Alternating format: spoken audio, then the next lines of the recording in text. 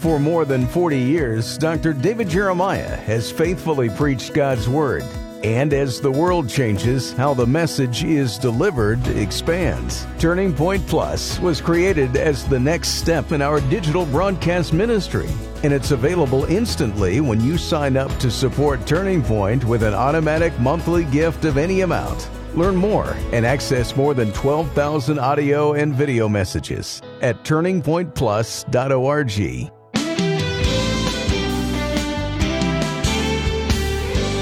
When trouble flares up, do you develop tunnel vision? Do you get so focused on your problems that you can no longer see God's provision? Today on Turning Point, Dr. David Jeremiah offers biblical tools for adjusting your focus and seeing God clearly, even in seasons of trial. From the series, When Your World Falls Apart, here's David to introduce the conclusion of his message, When God Delays. Well, sometimes we ask God for something, we present our case to Him, and it's like God doesn't hear us, or we keep looking for the answer and it doesn't come. There's a chapter in a new book I just finished called The Great Disappearance, and the title of that chapter is Why the Delay? God has promised He's coming back. He promised that when the writers of the New Testament were penning this book, but He hasn't come back yet. Why the delay? Why doesn't God answer? Why doesn't God answer your prayers or mine when we want Him to? We're talking about that today, and we talked about it yesterday. Let me remind you, our struggle happens when God delays and we feel forgotten, and then we feel forsaken, and sometimes we feel frustrated. But God hasn't forgotten us. He will answer in His time, in His own way, and we need to trust Him. More about that in just a moment. Friends, we are so excited about the opportunity God has given us to lead a tour to the Holy Land, and we'll be doing that in March of next year. The 12th through the 22nd are the dates, and we are seeing a very robust response to this. We are going to have a lot of folks go with us to the Holy Land, and we're going to run out of hotel rooms, or so they tell us, before we run out of anything else.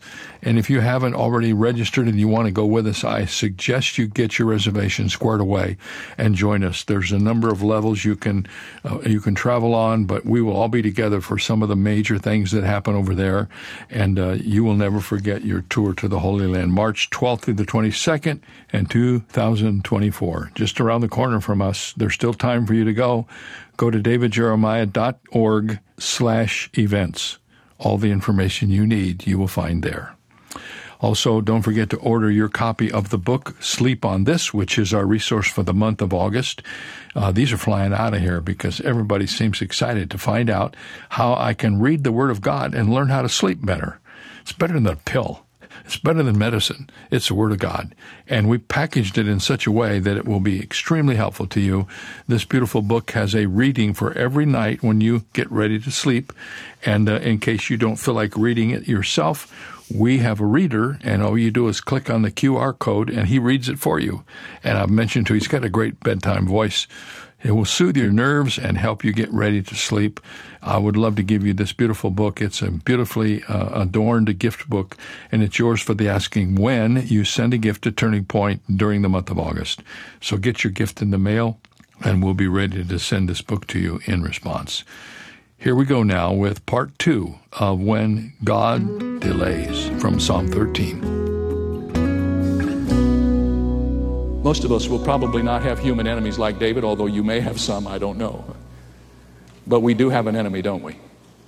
My friend, we have an enemy who's worse than any of the enemies David would ever have or anyone else would. We have an enemy. He's called the devil. And the Bible tells us in 1 Peter chapter 5 and verse 8 that we're to be sober and vigilant because our adversary, the devil, goeth about seeking whom he may, what, class? Devour. He chases us down. And sometimes, I don't know if you've ever been chased down by the enemy, but he's relentless. And you wonder, Lord, how am I ever going to get victory over this sin, this temptation, this problem, perhaps this addiction? I'm doing everything I know how to do, but he's so powerful. That's where David was. He was frustrated by his enemy. Look back at it and notice how honest he is as he describes what he's feeling in this time of being a fugitive from the most powerful man on earth. Well, I'm glad the psalm doesn't stop there. we get to the next section and we see what our supplication should be when God delays. How should we pray? I'm not going to spend a lot of time here, but I just want to remind you of a truth that I've learned very recently. And that is this, that we never pray like we ought to pray until we get desperate to pray. You know, you can't teach somebody to pray out of a book. Can't teach them how to pray in a classroom. You can't bring them to church and sit them in pews and tell them to pray and then they're going to go pray. Let me tell you when you pray, and God will make sure that you all get to this school sometime. You pray when you get desperate. Can I get a witness? Oh, I mean, you say prayers before you get desperate, but you pray when you get desperate. Lord, I don't know what to do. You got some disease you didn't expect. You got some difficulty you didn't expect. All of the thoughts you had about resolving this issue are already tried and proven false. And now you're saying, well, man, I don't know what to do. I'm reduced now to the most powerful influence in the world. I'm going to have to pray. Look at the words in this psalm. There's a little word that's repeated 3 times in the next section. It's the word lest, L-E-S-T. It's a conditional word, and it kind of gives you the idea of the foundation of David's prayer. He says, lest I sleep the sleep of death. David was so worn out and drawn out emotionally by his running away from Saul that he thought he was ultimately going to die. He thought this was going to be his end. The thought of an approaching death was a motivation. Then he feared his own defeat, lest my enemies say, I have prevailed against him. There's the word lest again. As we learned in the earlier part of the psalm, David has allowed himself to be convinced that he's going to lose the battle with Saul, that Saul's going to win, he's going to lose, he's going to be captured. Even though he can't put it together that he's going to be the next king, he thinks Saul's going to take him out. And David feared his own disgrace, lest those who trouble me rejoice when I am moved. He realized that his struggle with Saul was on display for all of Israel to witness, and he feared that in his defeat he would be disgraced and the enemies of his God would rejoice in his demise. And out of those 3 fears he prayed. Let's be honest. He didn't pray necessarily because he was a godly man, although he was in his heart. He prayed because he was desperate. And I've noticed how God loves to steer us into that cul-de-sac. Have you? Get us into that corner where the only way out is the way up, where the only resource is the resource. And then we get serious about praying. If you're going through a time of trouble right now, a time of difficulty, if you fit into this psalm, as some of you surely do, as perhaps all of us in some way do, don't rail against God for what he's done to bring you to this place, but ask him how you can learn to be his child and be desperate in prayer and never cease to be desperate in your praying. Oh, Lord God, I can't get through one day without you. Lord, I can't make it through these next hours without you. I can't face these challenges without you. When we get desperate, we pray.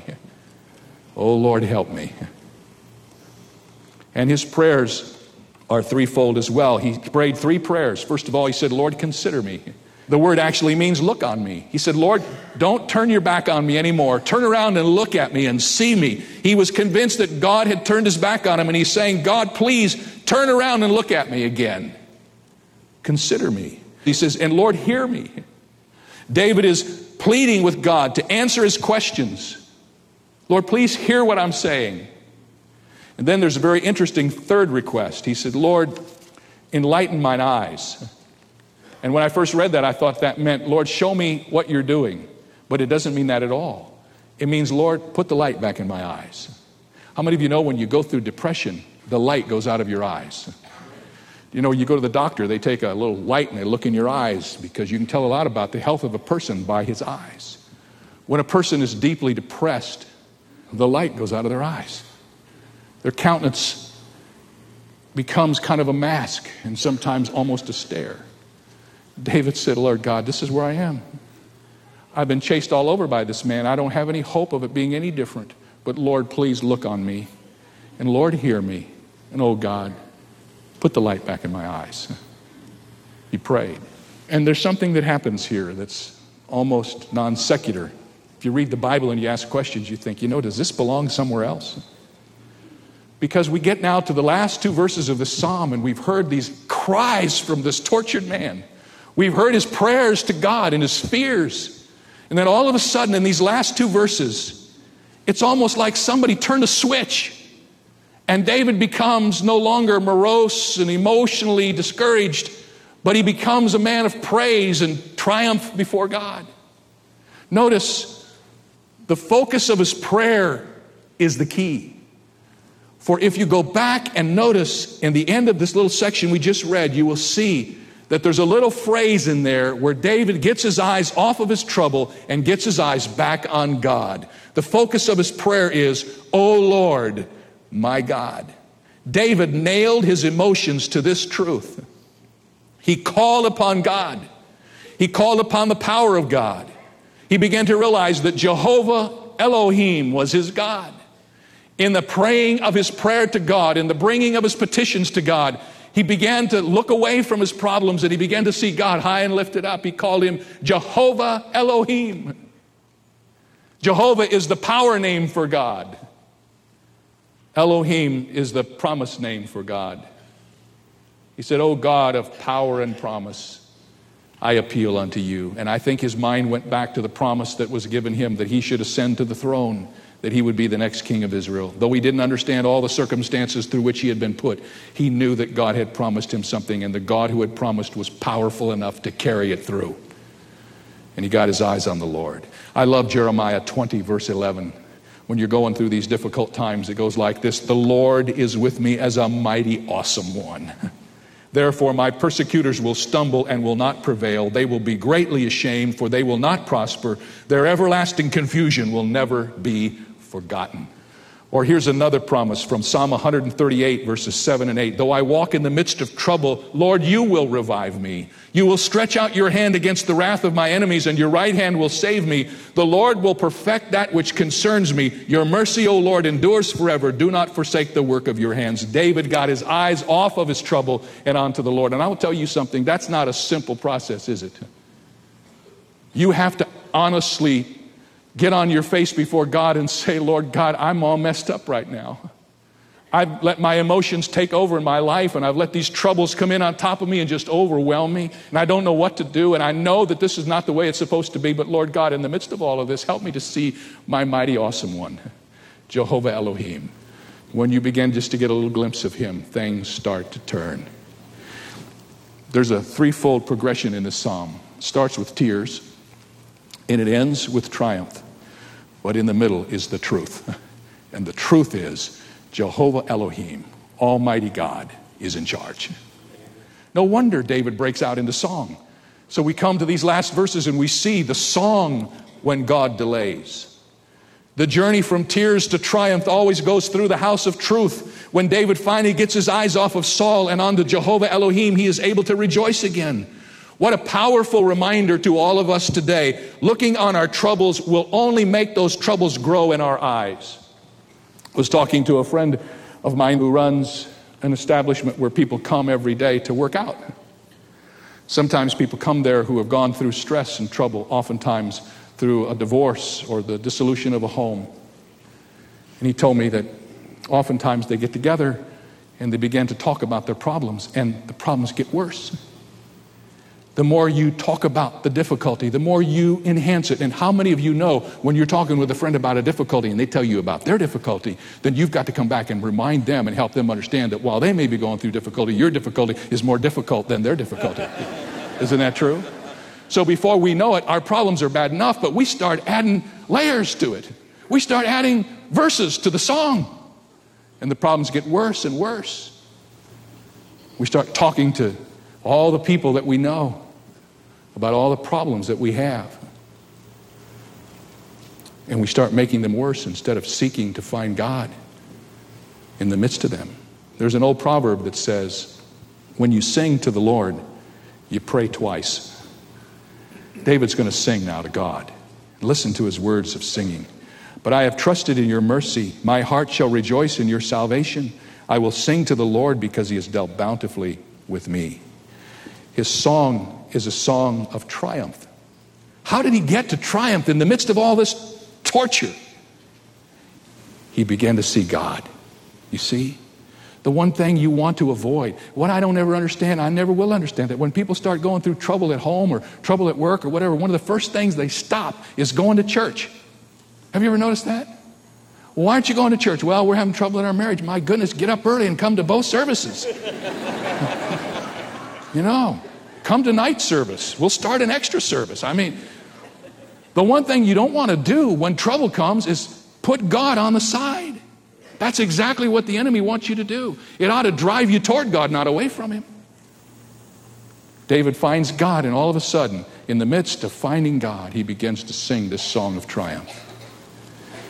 And he says, I have trusted in your mercy, and my heart shall rejoice in your salvation. How many of you know that salvation is not only salvation from sin and salvation from Satan, but it's also often salvation from situations? God can not only save you from sin and from Satan, he can save you from the situation you're in if you'll ask him to. And I think David's here talking about salvation from his situation more than anything else. Saying, God, I'm triumphing now. Now notice, has anything changed about David's life? Has Saul quit chasing him? Has David gotten some new guns? Has another army come to help him? No, nothing's changed about his circumstances, except that he's now come to understand that nothing has changed about God either, that God is changeless, and the God that he serves is able to deliver him. So confident is he about his deliverance that he sings about it in the past tense. God, you've delivered me. Are you delivered? No, but in my heart and in my mind, I see the deliverance coming, and I'm claiming it for God, and I'm saying God has delivered me. It's not only a song of triumph, but it's a song of thanksgiving. He says, I will sing to the Lord because he has dealt bountifully with me. Have you noticed that in almost every psalm we have studied so far, somewhere in the psalm there's a little reminder that if you want to stay healthy as a Christian, you need to go back and remember what God's done for you. You need to polish the monuments of the great victories in your life. Once again, one of the reasons for keeping a journal, it helps you to do that. David said, I remember now how God has dealt bountifully with me. And I think David went back and began to think about that day out in the field when he stood in front of that giant with just a little slingshot and 5 smooth stones. And God took out that 9'6" giant with one shot and preserved Israel.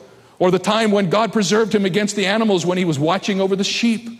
Or how God had miraculously preserved him when Saul could have killed him and God had taken him out of his hand. He began to look back over his shoulder and he thought, you know, I don't have to worry too much about what God's going to do in the future because I know what God has done in the past. You know, sometimes when we get into protracted trouble, we get so caught up in the present. And you can't see where you're going when you get caught up in the present. Or then we get into worry, which is occupation with the future. You can't change the future because you're not there yet. The only thing that you have for sure in the midst of difficulty is the absolute certainty of what God has done for you in the past. Amen? Has he saved you? Absolutely.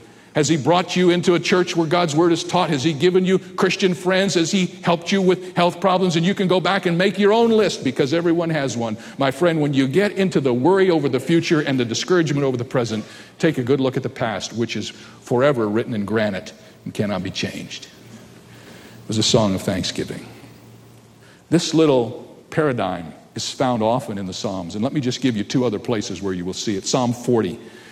Read what it says in Psalm 40. I waited patiently for the Lord, and he inclined to me and heard my cry, and he brought me up out of a horrible pit, out of the miry clay, and set my feet upon a rock, and established my steps, and he put a new song in my mouth. Praise to our God. Many will see it in fear and will trust in the Lord. Psalm 28:7 is like it. The Lord is my strength and my shield. My heart trusted in him, and I am helped. Therefore my heart greatly rejoices, and with my song I will praise him.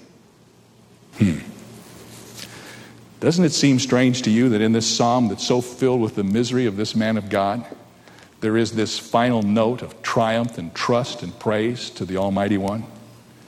Don't look at it as strange. Look at it as the way it should be. We often think that praise and worship is only in moments of great victory and times of great success, but praise and worship belongs right where it is.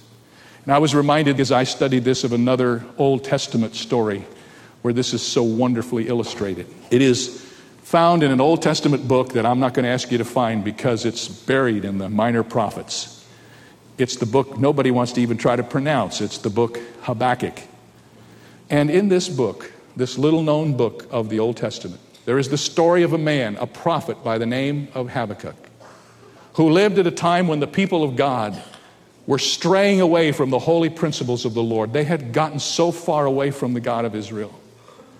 And Habakkuk was the prophet. He was the preacher. In essence, it would be like being the pastor of a church like Shadow Mountain that had stood for the word of God. And all of a sudden, over a period of time, there was a drift away from that. And all the people who came to church, or the vast majority of them, no longer cared about God, didn't bring their Bibles, didn't want anything to do with the word of God, weren't living for God, were divorcing one another and living like the world. The prophet Habakkuk stood in the presence of such a people and he cried out to God, God, what are you going to do about this? And in the first chapter, in verse 2, almost sounds like Psalm 13. He cries out, "O Lord, how long shall I cry and you will not hear?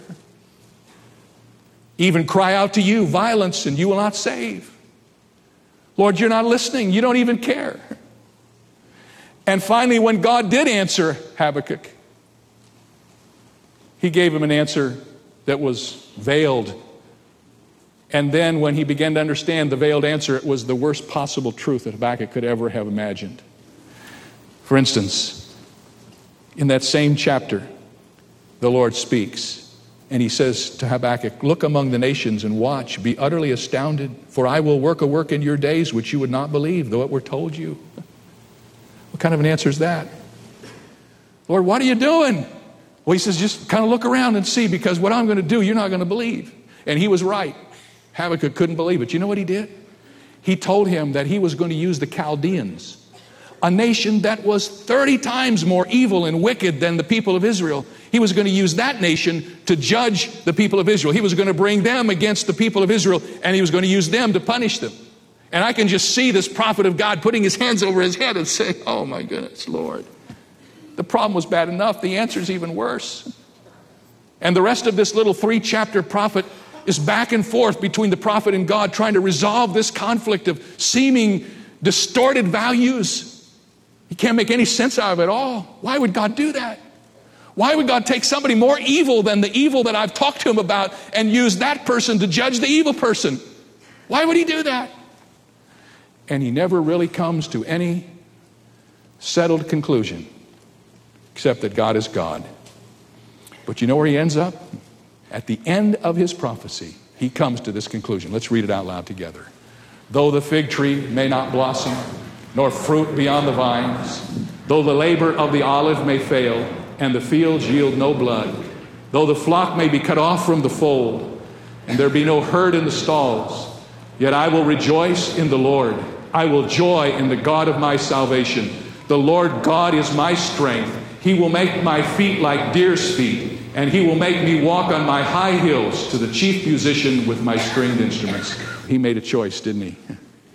In the midst of the confusion, the answers that he didn't understand, the trouble all around him, the ungodliness of the people, when there didn't seem to be any resolution that he could get his arms around and tie up, he said, "You know what? I have one thing I know to do. I can praise God. And I'm going to tell you what. If everything around me comes unglued, if everything falls apart, I am going to rejoice in the God of my salvation." You say, "Pastor, that doesn't feel right." It doesn't have anything to do with feelings. It's a choice we make.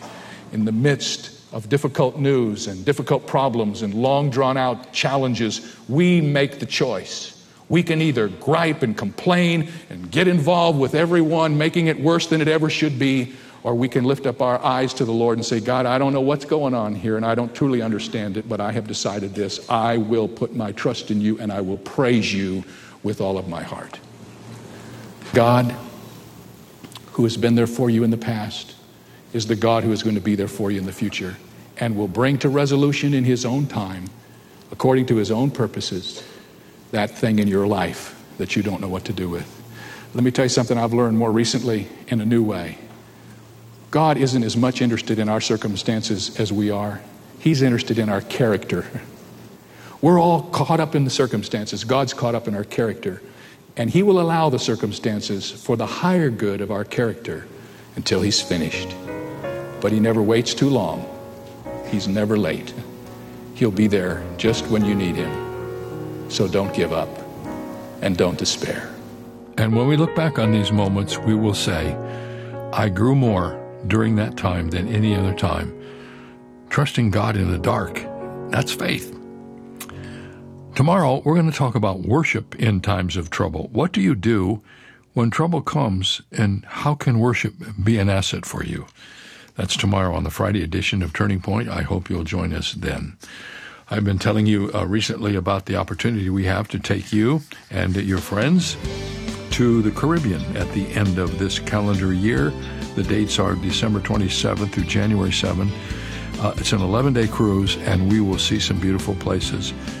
Repackaging what we learned from the old year and dreaming about the things that God's going to do in the new year. Come go with us. You'll find it to be really helpful. See you next time. The message you just heard originated from Shadow Mountain Community Church and Senior Pastor Dr. David Jeremiah. If your faith is growing through this ministry, we'd love to hear from you. Write to Turning Point for God of Canada, P.O. Box 18098, RPO, Sawasan, Delta, BC, V4L2M4.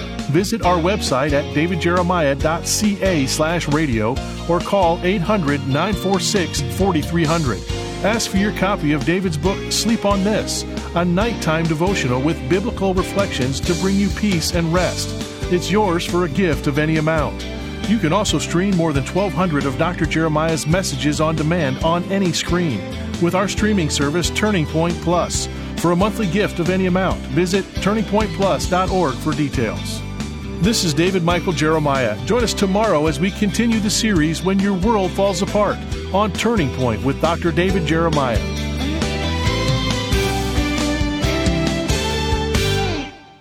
Are you searching for a way to begin each day filled with energy and joy? It starts by saying good night to restless sleep. In his book, Sleep on This, Dr. David Jeremiah provides nightly readings to help quiet our minds and calm our spirits. And when you donate $75 or more to Turning Point, we'll send you a special set that includes this book and material from the series When Your World Falls Apart. Learn more at davidjeremiah.ca. That's davidjeremiah.ca. If you've enjoyed today's program with Dr. David Jeremiah, you might be interested in hearing it again at your convenience. Stay connected to Turning Point by visiting our website at davidjeremiah.ca or by downloading our free Canadian mobile app. The app can be found by searching for Turning Point Canada on your smart device app store. Create an account and order digital resources from today's program with easy one-click checkout at davidjeremiah.ca. Johann Sebastian Bach, the brilliant German composer, had an unusual habit. At the top of a sheet of music, he would write the letters JJ, Latin for Jesus Help Me. At the bottom of each sheet, he would write SDG, Latin for Sola Deo Gloria, to God be the glory. Bach believed the sole purpose of music is to glorify God. That is certainly consistent with the Apostle Paul, who wrote, "Whatever you do, do all to the glory of God." Think about that today as you go about your work or play. Ask Jesus to help you do it all for God's glory. This is David Jeremiah encouraging you to get on the road to new life. Discover how to glorify God on Route 66. Route 66, driving the word home. Log on to Route66Life.com. Start your journey home today.